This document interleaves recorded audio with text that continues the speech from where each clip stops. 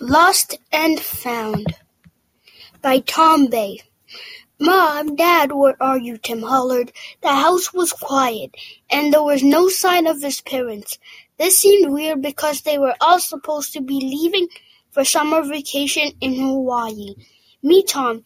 He is kind and always has a smile on his face. His love for gaming often keeps him up late at night, and he can be tired and forgetful during the day. Tim looked around the rooms but could not find his parents.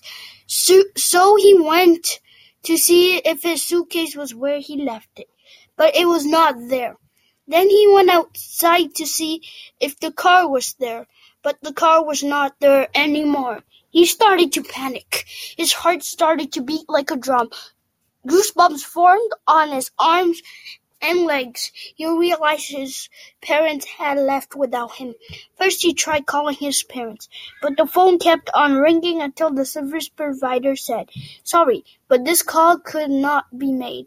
He also went to his neighbors and asked to use his phone to call his parents, but the service provider said the message was clear that they had no data.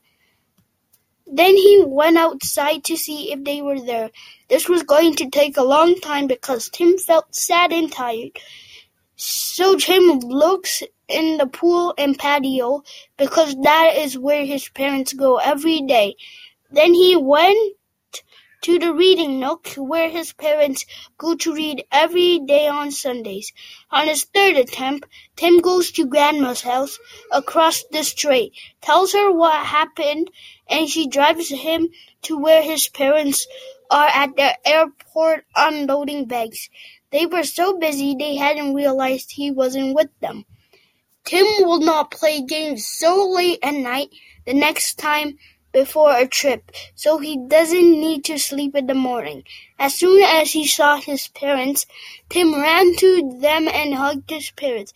He felt delighted that he was able to rejoin his family.